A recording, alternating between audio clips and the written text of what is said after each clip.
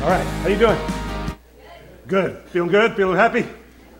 Feeling summery? A little bit. All right. All right, I should have stopped while I was ahead. All right, it was like, yeah. Oh, okay. Good to see everybody today, and it is a pleasure to be here with you. Again, thank you for all of your prayers. Again, thank you, as Chris has said, for all those who participated with our Cards of Hope and other ways to serve the city. And thank you so much for those who are praying as we go to serve our church there and not only minister to the city of Luxembourg, but also to serve our church in Paris. And so they're excited we're coming. They need some help, and we're coming to give it to them. And so it is good to be with you today. We are continuing our series, which has been called the Exodus Chronicles. And as we've been talking about the Exodus Chronicles, what we've been talking about is really how the people of God really bring or derive principles from the Old Testament scriptures, which all ultimately foreshadow and point to the person of Jesus Christ and his atoning work in our lives, his supernatural work in our lives, and ultimately set us free from our former bondage and bring us into the life of freedom in him. And so what we're doing is we're actually going through the book of Exodus thematically, and we're actually finding how we can walk with God in a powerful manner. And so today what we're doing is we're going into actually the Passover, because what we talked about last week was understanding how the judgments of God can actually be the mercy of God to lead us to repentance and faith to bring us into the life of God. How many people say amen to that? Not always fun, but the judgments of God can actually bring us into the mercy of God to bring us into the freedom of God, right? And so ultimately we embrace all of God, all of God and how he does things, all of his ways and his kindness towards us. And today what we're doing is we're ending on that last little segment where he was actually having to judge the firstborn, and it was ultimately pointing to the person of Jesus, who God would give his own firstborn son for our deliverance. But he talked about a celebration that would really be enacted for the people of Israel year after year as a remembrance of this deliverance, a remembrance of the freedom that he's trying to bring each and every one of us into. And that celebration was the Passover. And so today we're going to be focusing on this question: what are the means by which God provides permanent change in your life? What are the means by which God provides permanent change in your life? Because God is not just a yo-yo artist. Anybody remember playing with yo-yos back in the day? Right? Anybody try to trick them out? Right? You know, doing like have the spinning on the ground and snap them back, or at least saw commercials where they did that, and you're like, oh, that's dope. You know what I mean? And so here's the thing about it. God's not like that. God says the change that I do in your life, I want to be ongoing, permanent, progressive, and all through your remembrance of what I did for you through my Passover lamb. So our focus today is going to be this: that through the Passover, we see God's mechanisms for ongoing and permanent change in our lives. Through the Passover, we see God's mechanisms for ongoing and permanent change in our lives. And we're going to break the message down into those three parts. We're going to talk first about ongoing change. We're going to talk secondly about permanent change. And then finally, we're going to talk about the Passover lamb. So that when you read that Bible, and we know we all have Jewish friends who year after year celebrate the Passover, right? But what is its significance to us in Christ today of that Passover that God said to celebrate year after year? Well, we're going to talk about that today and how that was found in the person of Jesus Christ. So let's pray. Father, we thank you so much for your word to us today, and we thank you that, God, you've given us a freedom that comes only in your Son. And God, we're praying that wherever we started today, that, God, you would lead us to a place of great faith for the ongoing change, the permanent change, and ultimately life through your Son, our Passover lamb, in Jesus' name. Amen. Okay. So let's first talk about ongoing change. Ongoing change. The first thing that we need to understand is that to come into the freedom that God has for you will require ongoing change in your life. To come into the freedom that God has for you will require ongoing change in your life. And a lot of times, I don't know about you, but I love talking to people. I mean, even this past week, there was a young man who, because of some issues that we had in our home, there was a plumbing issue. a little bit of leakage in the apartment, and it was not fun, you know what I mean? But we had to, thank God, you know what I mean, for these, whatever, home warranty things that you have, you know what I mean, where you pay a little deductible and then they take care of the rest. Well, there was a young man who came over and had been coming over for previous issues, and we got to talk. We got to talk about his life and the things of God. He was a plumber who came into our home. And then ultimately, as we dined over a brunch, yes, because that's what we do in Chicago, right? We brunch, right? And so like dining over a brunch, well, this young man telling me his story and telling me about his life and, in the past and what brought him to where he was today. Ultimately, we started talking about Jesus, and Jesus was made alive to him. And ultimately, at the end of our time together, our brunch, he wanted to give his life to Jesus. Isn't that good news? Right? So he came in to fix some plumbing, but then got his plumbing fixed. Okay? So got his plumbing fixed. And he's excited about going through the one-to-one. He's excited about, sharing this with who he calls his lady, right? And their young child. We're going to bring them all in, right? Because the Bible says that believe that both you and your household will be saved. And so with that in mind, we see that it's not just a prayer that he prayed, though. What I'm immediately telling him is listen, that prayer you prayed is just the beginning. That confession you made is just the beginning. And if you came to repentance and you put your faith in this living God, you've got to know this, that for you to come into all that God has for you in your lifetime, it's going to take not just a sinner's prayer. How many people can say amen to that? But a commitment to ongoing change in your life. And it does not matter how long you've been walking with God. If you've been walking with God 5 years, if you've been walking with God 5 months, if you've been walking with God 10 years, 20 years, 30 years, how many people know that there's still a change that God wants to produce in your life? It's an ongoing change to bring you progressively by the power of God's Word and the Holy Spirit who lives in you into the complete, not partial, but the complete freedom that he has for you in Christ. And so we pick this up today in Exodus chapter 12, talking about the Passover. It says in verse 1, the Lord said to Moses and Aaron in the land of Egypt, This month shall be for you the beginning of months. It shall be the first month of the year for you. Tell all the congregation of Israel that on the 10th day of this month, every man, every one of us, and that includes for us every man, woman, and child, shall take a lamb according to their father's houses, a lamb for a household. And if the household is too small for a lamb, then he and his nearest neighbors shall take according to the number of persons, according to that which each can eat. You shall make your count for the lamb. Your lamb shall be without blemish, a male a year old. You may take it from the sheep or the goats, and you shall keep it until the 14th day of this month.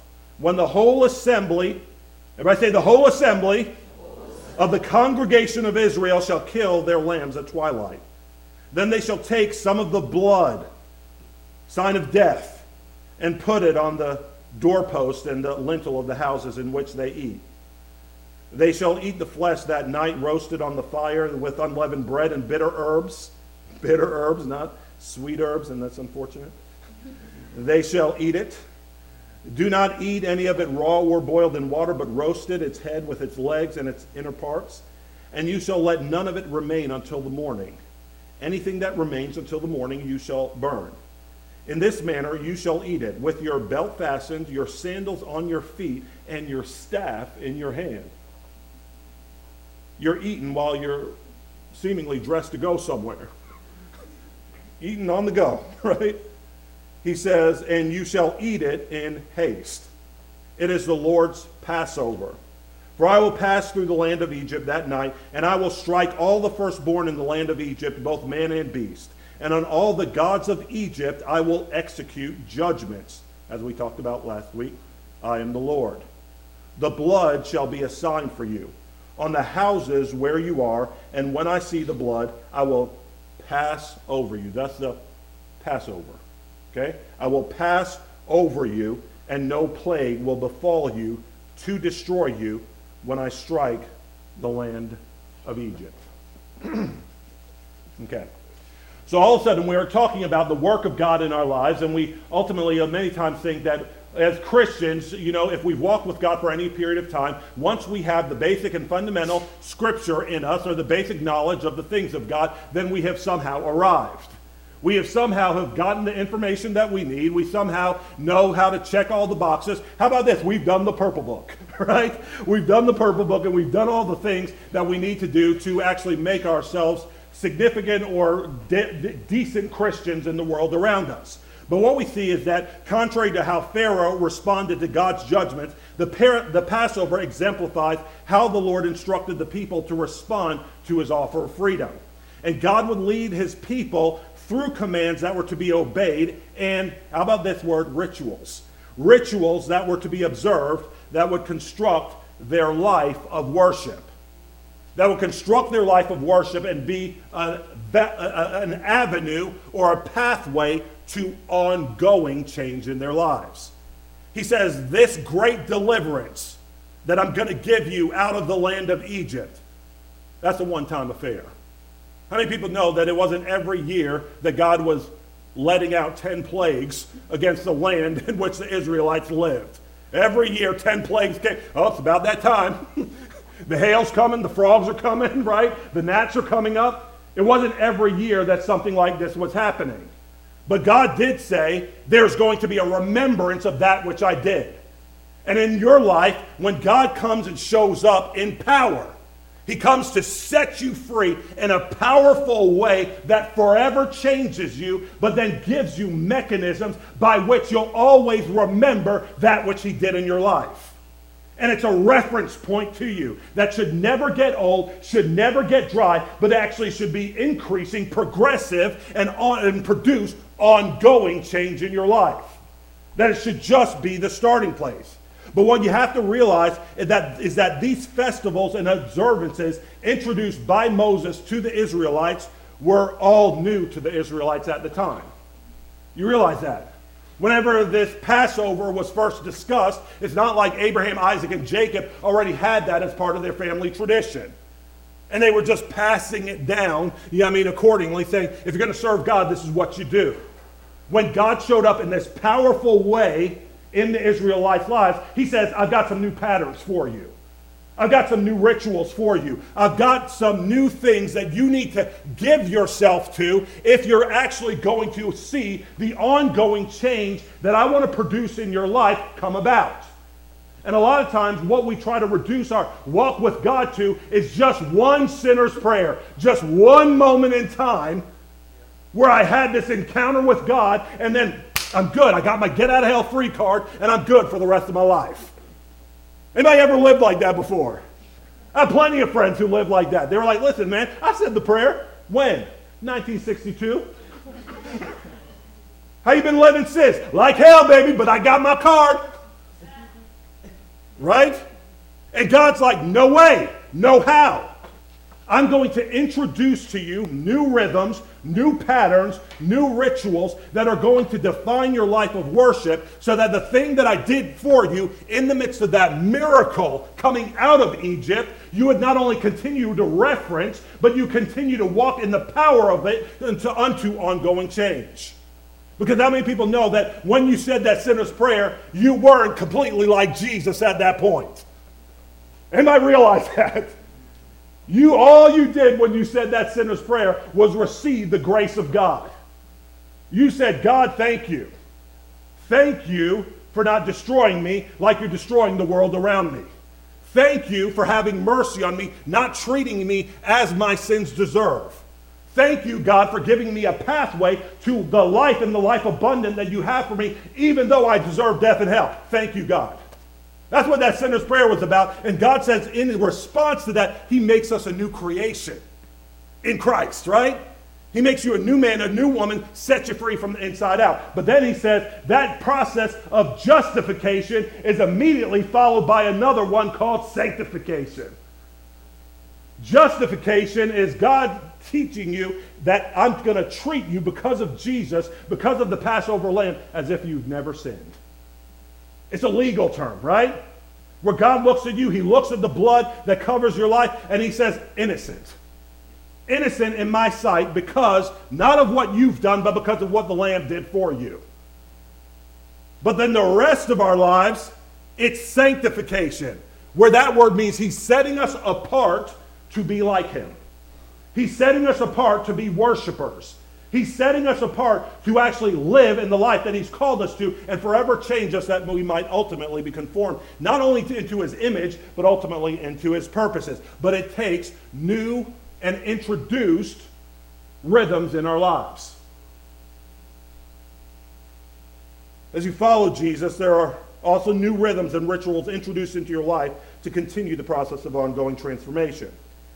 These changes bring us out of the bondage to which we've become accustomed to the freedom that is ultimately found in Jesus. And what we see is that when God introduces these new patterns, he starts with our priorities. You see that in that scripture? He starts with our priorities. God starts by changing your calendar and how you spend your time. You see that? The first thing that God did, he said, I'm bringing you out, but I've got some new patterns for you. And I'm going to reorder your entire calendar, so much so that regardless of how you reference the year prior to this time, now this celebration of the Passover for you represents the beginning of your year. It's the start of your year. And before you do anything else in your year, I want you to remember me and my deliverance for you. I'm reordering your priorities. That was new to the Israelites. But what were they going to say? Well, God, I was kind of used to, every fourth month, crying out to you and, my slavery, waiting on your deliverance. He's like, yeah, right. But now I'm first. Now I want to be at the apex. Now I want to be the first thing that you think about or reminded of and do. The filter through which you live all the rest of your life. And in the celebration of the Passover, God made sure to say that the first thing that the Israelites would celebrate year after year was a reminder of his deliverance. What we need to understand is that there will be no permanent change in our lives without a change in priorities. There will be no permanent change in our lives without a reordering of our priorities. Let me give you an example, only because we're, again, in the summer months. If you have ever wanted to go to the beach and feel footloose and fancy-free, and at the beginning of the year you were like, listen, I want some change in my life. And what I'm going to do, let me give you my story, is I'm going to stop going to Sprinkles every week, ordering every other night. Yes, it was a line item. And I did that for a while.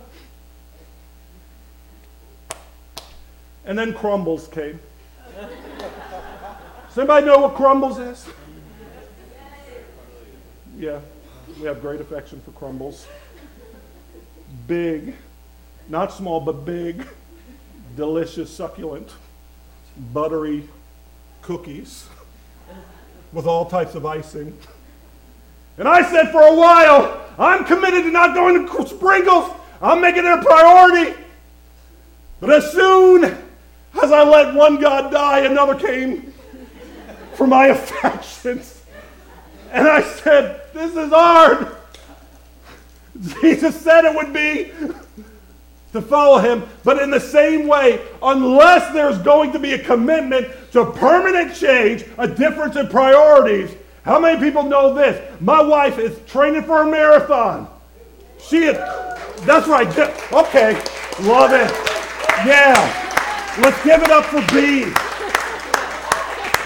Oh, yeah. Oh, she's awesome. Love it. And what I'm doing, she's always teasing me. She's like, Roland, you going to the gym to fall asleep on the recumbent bike? And I'm like, yes, I am. Yes, I am. That's right. That's right. These are truths in our household. And if I want real change in my life, there's got to be a change in priorities, right? I cannot do what my wife does right now. I get out there and I get sometimes winded by walking too fast. Anybody else with me? It's hot out there. I'm like, whoo, slow down. Permanent change comes through a change of priorities. God said that in his word. The first thing that I'm going to do is change your priorities.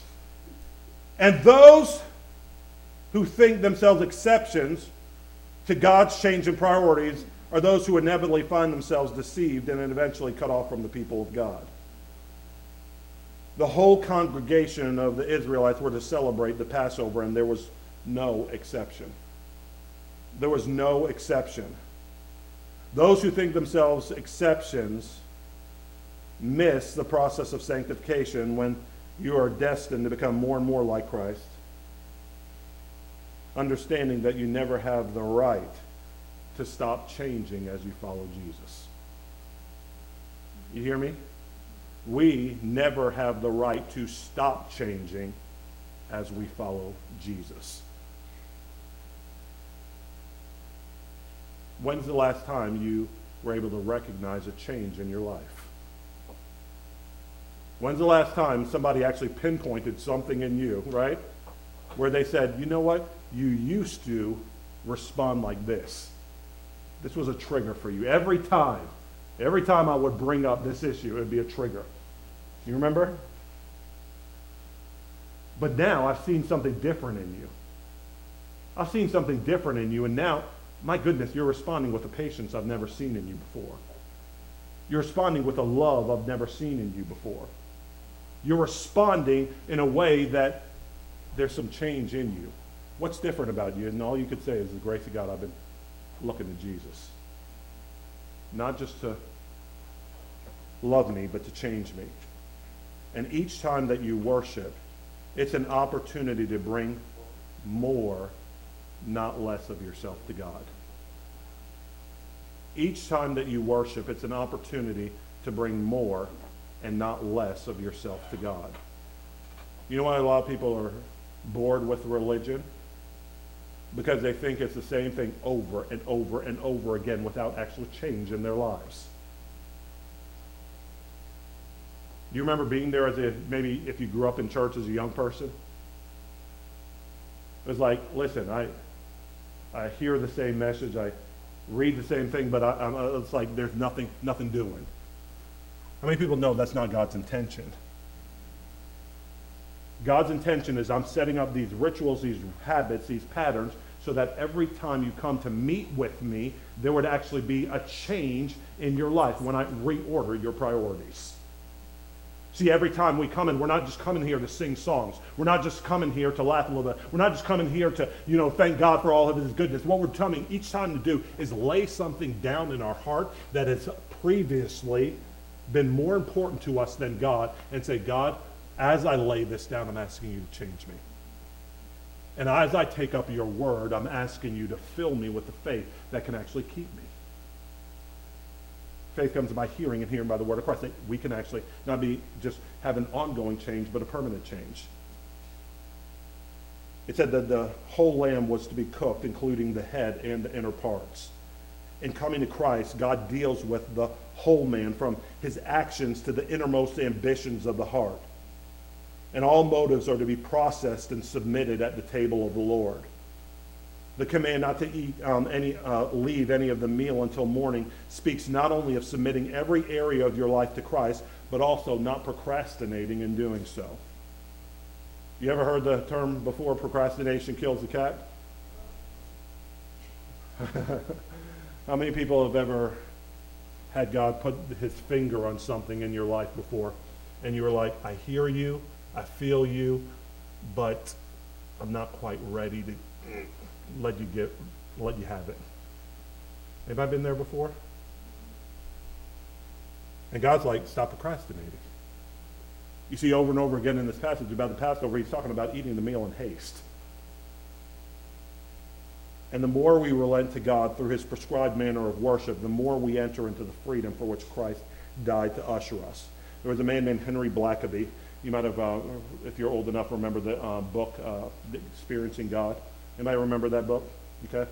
So there was a man named Henry Blackaby who actually said this: Jesus taught that your highest priority must be your relationship with him.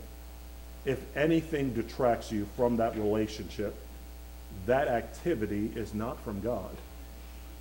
God will not ask you to do something that hinders your relationship with Christ. Does that make sense to anybody in here? If God's ultimate goal is that you would love him, follow him, be with him forever, right? And he says, I've called you not only to know me, walk with me, be with me, love me, but also that I might be with you and actually walk with you in all the things that I've called you to be and do, right? Is God, not us, but is God going to call you to do something that actually contradicts that? Many of us are running after things that directly contradict our devotion to God. Anybody know what I'm talking? Anybody have ever been there before? But God's like, I'm not going to call you to do something, to be something that directly contradicts the very command that I've made clear in Scripture. That's why a man named J. Oswald Chambers, in My Utmost for His Highest, actually says your priorities must be God first, God second, and God third, until your life is continually face to face with God. And my challenge to all of us is think about how that plays out in your life. How does that play out in your life? What is it that's continually competing for the priorities that God's trying to reorder that you might actually love him? The truth is that to the degree that we hold back or ignore his specific commands in various areas of our lives is the measure that we will remain in slavery in that particular area. He says, what you don't allow me to touch, what you don't allow me to have, that is the area that you're relegating to slavery. When you give all areas to me, that is when I come in and bring freedom in whatever I touch. Whatever you've relented to me. That's the point of his freedom through the Passover. What we need to think are basically routines, rituals, and redemption. Routines, rituals, and redemption. Routines, rituals, and redemptions. Those aren't bad words. Nowadays, we treat them as if they are, right? If anything speaks of discipline, we think that it's almost like constraining, conflicting, right? But routines, rituals, and disciplines, God talked about them all the time for our benefit to construct our life of worship. And routines, when we think routines were a product of our habits, and God introduces rituals to conform us to the image of Christ. When you think of rituals, rituals are God's mechanism of both teaching and reinforcing the priority of God's redemption in our lives. And then redemption, the Passover celebration itself, was to be a continual remembrance and foreshadowing of the redemption the people of God would have in Jesus Christ.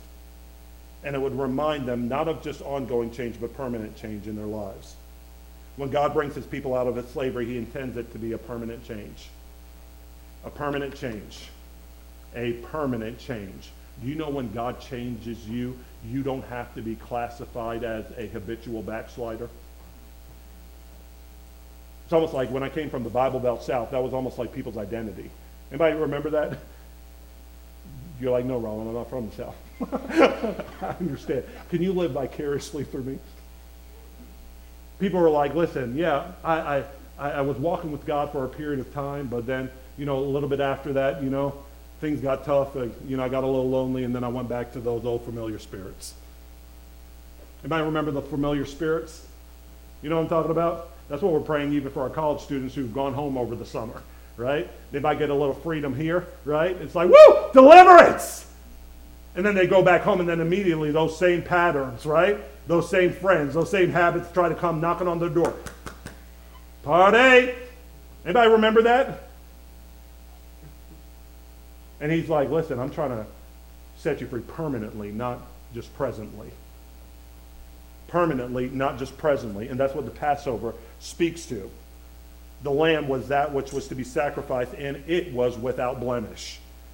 Christ, Jesus, as we know, was our permanent, sinless lamb. He talks about being able in Hebrews to save completely those who come to him, come to the Father through him. Completely, not partially, but completely, doing a complete work in you.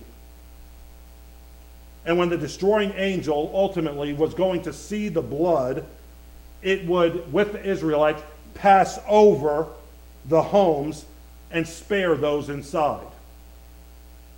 Why the blood? Because the blood represents death. And as opposed to other philosophies, when you are dead, you're gone. Except in Christ, right? In Christ, you look forward to a resurrection and a life to come. But ultimately, when the Passover blood was on the doors at that time, it represented a permanent end. Those firstborn were not coming back. Those firstborn were not coming back. And God's work is meant to be permanent in that way.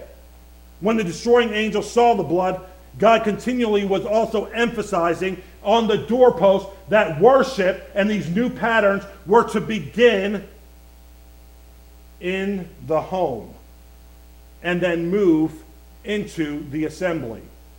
How is God's work not just ongoing but permanent? It's permanent when it begins in the home and then moves into your public life. A lot of times we have that inverted though. We solely meet with God or relate with God in public, and it expected to impact all other areas of our lives. But God said, let it start on the door frames, in the home. That means if this is the only time you're thinking about, relating to, talking about God, it's not going to be a permanent work. It's got to be something that you develop and actually consistently go to in private to cultivate that you might bear fruit when you're actually in the public place. It's not one or the other, though. What we need to make sure of is that we have both public and private, both public and a private life of faith, that we can take root beneath and bear fruit above. Now, I tried my best to find a good stock photo that would actually apply to this, and I found 3 that sort of look alike, but at least will drive the point home. What's that? An apple tree. Right. Delicious, right? Anybody actually ever had an apple from a real apple tree? Well, the answer is you all have. Okay? That's a trick question. Okay? You all have. Okay? Just making sure we're still thinking in here. Better question is, have you ever had an apple straight from an apple tree? Okay. Okay. Delicious. Bearing fruit, right? But let's look at this stock photo, a rendering of what's actually going on beneath. Has anyone ever dug around a tree and actually seen the root system of a tree? So you're coming up to Chicago. We had a home in North Carolina, and I was so always anxious about that house because of the root system there. I was like, this root system is ultimately going to kill my pipes, you know what I mean? And like bear into the plumbing. And then eventually I'm going to have like, you know, these large sewer treatments, you know what I mean, outside my house. They're like, why do we always have to go past Rob's house? There's always something out there like that stinks. It's the pipe, you know? I was scared. The house is gone, I'm free. See, I came where God said to go, I'm free. But the thing is that that's what the root system ultimately looks like. To get that former picture, can we put that former picture up? To get that picture, you got to get that picture in your life. And what we see is that apple tree roots can reach up to 3 times the tree's height. The root can actually be 3 times the height of the tree and be around 25 feet long. Even in dwarf apple trees, which are shorter than this, they have roots that can spread up to 15 feet. One of an apple tree's essential functions in the root system is stretching out and collecting water, oxygen, and nutrients from the soil. So it's like, if you want to go high with this apple tree, if you want to be fruitful with this apple tree, you got to have deep roots. And a lot of Christians are like, listen, I want to be strong in God and the strength of his might. I want to do something for Jesus in this world. Anybody like that in here? Oh.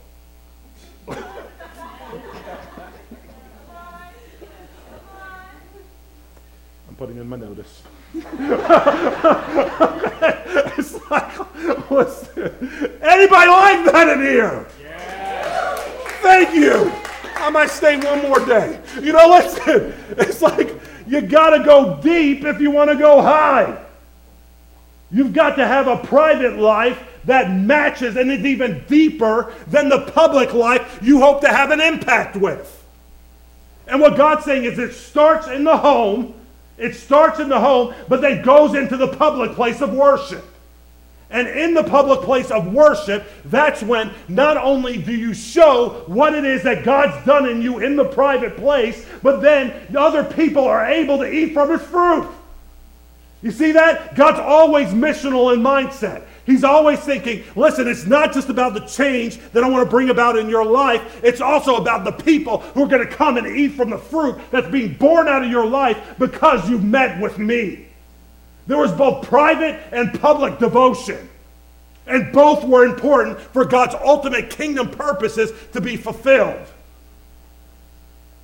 It's not just one or the other. And we need to stop making it about just one or the other. It is not just about your private devotion with God. God wants you to bear fruit for the healing of the nations. Yeah. It is not just about your public facade. God wants a relationship with you that produces ongoing change as you remember his deliverance in your life. And if there's an area of your life where you've been bound, God wants you to remember that he could set you free. God wants you to remember that he did it before, he can do it again. That's why every single year, at the beginning of the year, he said, we're going to start with this. We're going to start with this. Maybe some of you have forgotten. Anybody ever felt like the thing that God wanted to do, I forgot because life got so heavy for me, and I got so weighed down by my mistakes. I got so weighed down by the things that were being thrown at me that I forgot that I could actually live different and free. That's why God says, with this Passover, I'm putting it at the beginning of your year, saying, I have not given up on you, Israelites. I have not given up on you, Christian. I have not given up on you, people of God. I'm reminding you again that the freedom that I have for you is a complete freedom. Don't you believe anything less. Don't you accept anything less. Because Jesus is that Passover lamb. This is where we'll land. This is where we'll land, okay? Here we go. Yes, that's what I feel like. Jesus is the Passover lamb who saves us through both ongoing and permanent change in our lives. Jesus is a prophesied Lamb of God who takes away the sin of the world, yours and mine. This is why John the Baptist, in announcing Christ's public ministry, referred to Jesus in such a manner.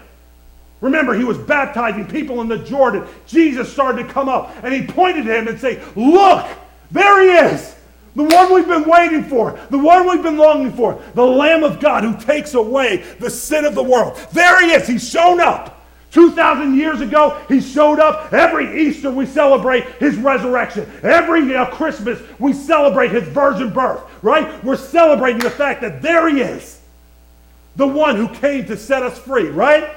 And ultimately, the book of Revelation, you fast forward and you see that there was great war in the Spirit over your life every day.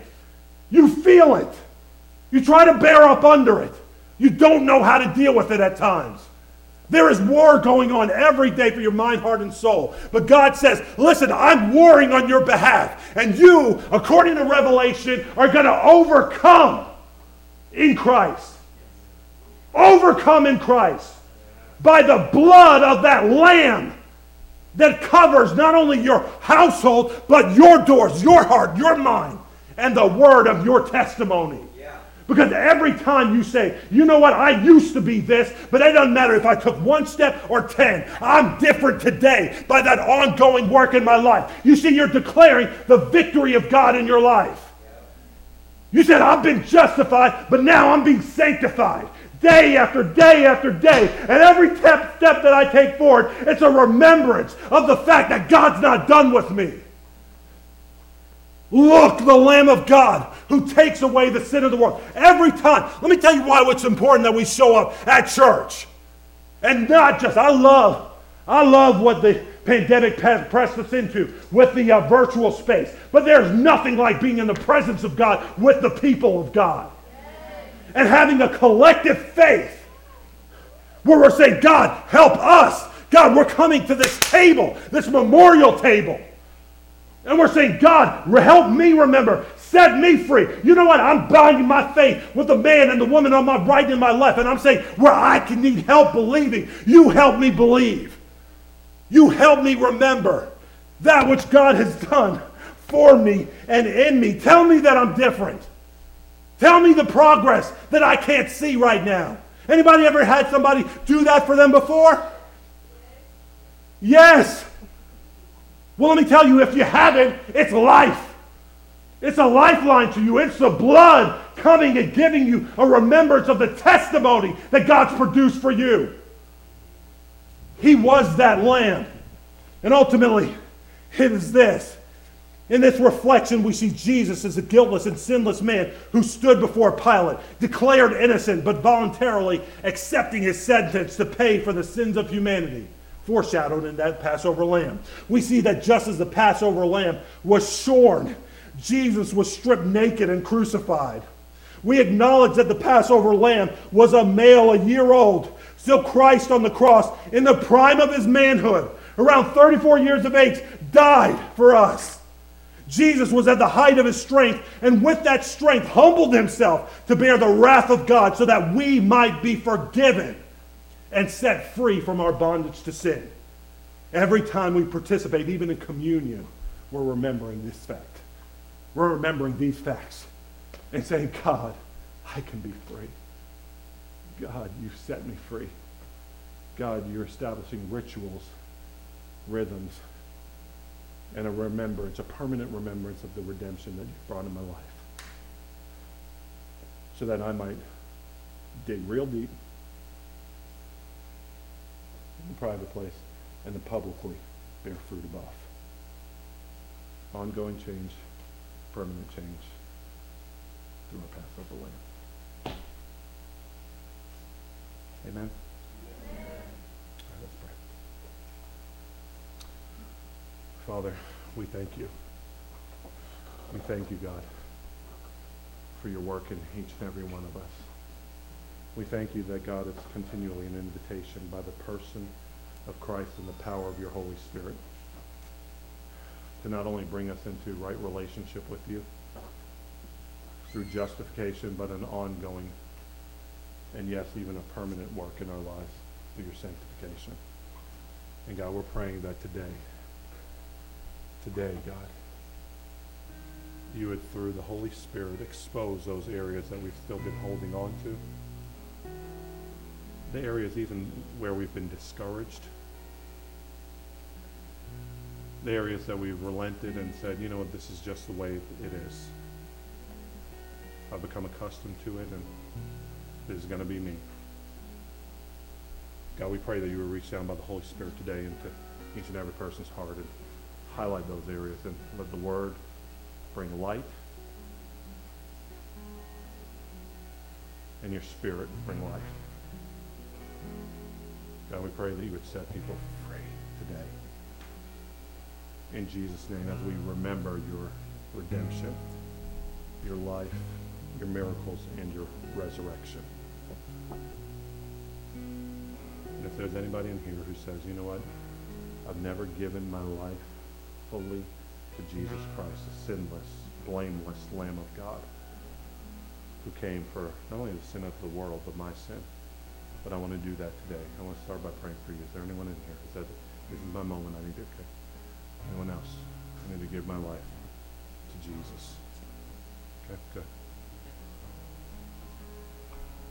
All right, well, Lord, I do just pray for these people today. And God, I pray that by the power of your word and the Holy Spirit, you would make them new. That they would be born again. That God, you would give them the faith to turn away from sin and also the faith to walk out of bondage and into life. God, I pray that you would do it not in just a moment, but in an ongoing way forever. In Jesus' name. And for anyone else who says, you know what, I feel God highlighting certain things in my life that I've become accustomed to, I've held on to, but I want to lay it down at the cross today. I've already been walking with Jesus, but I've held certain things to myself, and I said, God, you can have all these other areas, but this one's mine. But you say, God, I want you to help me to lay it all down today. That like Chambers said, you might be my first, my second, and my third priority, that I might continue to walk with you face to face. If that's you, would you raise your hand? I want to pray for you. Okay, anyone else? Okay, God, I pray for my brothers and sisters. In your kindness, God. In your kindness, because you're so kind, would you lead us to repentance? A change of mind, a change of heart, where we would say the things that you say, think the things that you think, and ultimately do the things that you do. God, may you give us not only the joy of our salvation, but the power to walk in the freedom, the complete freedom of that salvation. God, I pray that my brothers and sisters would not only connect with you and build deep root systems, but also connect them with one another to receive that daily encouragement. That as we're changing, we might not be hardened by sin's deceitfulness, but might walk with you in ever-increasing joy because of that ever-increasing freedom. God bless them. In Jesus' name, amen.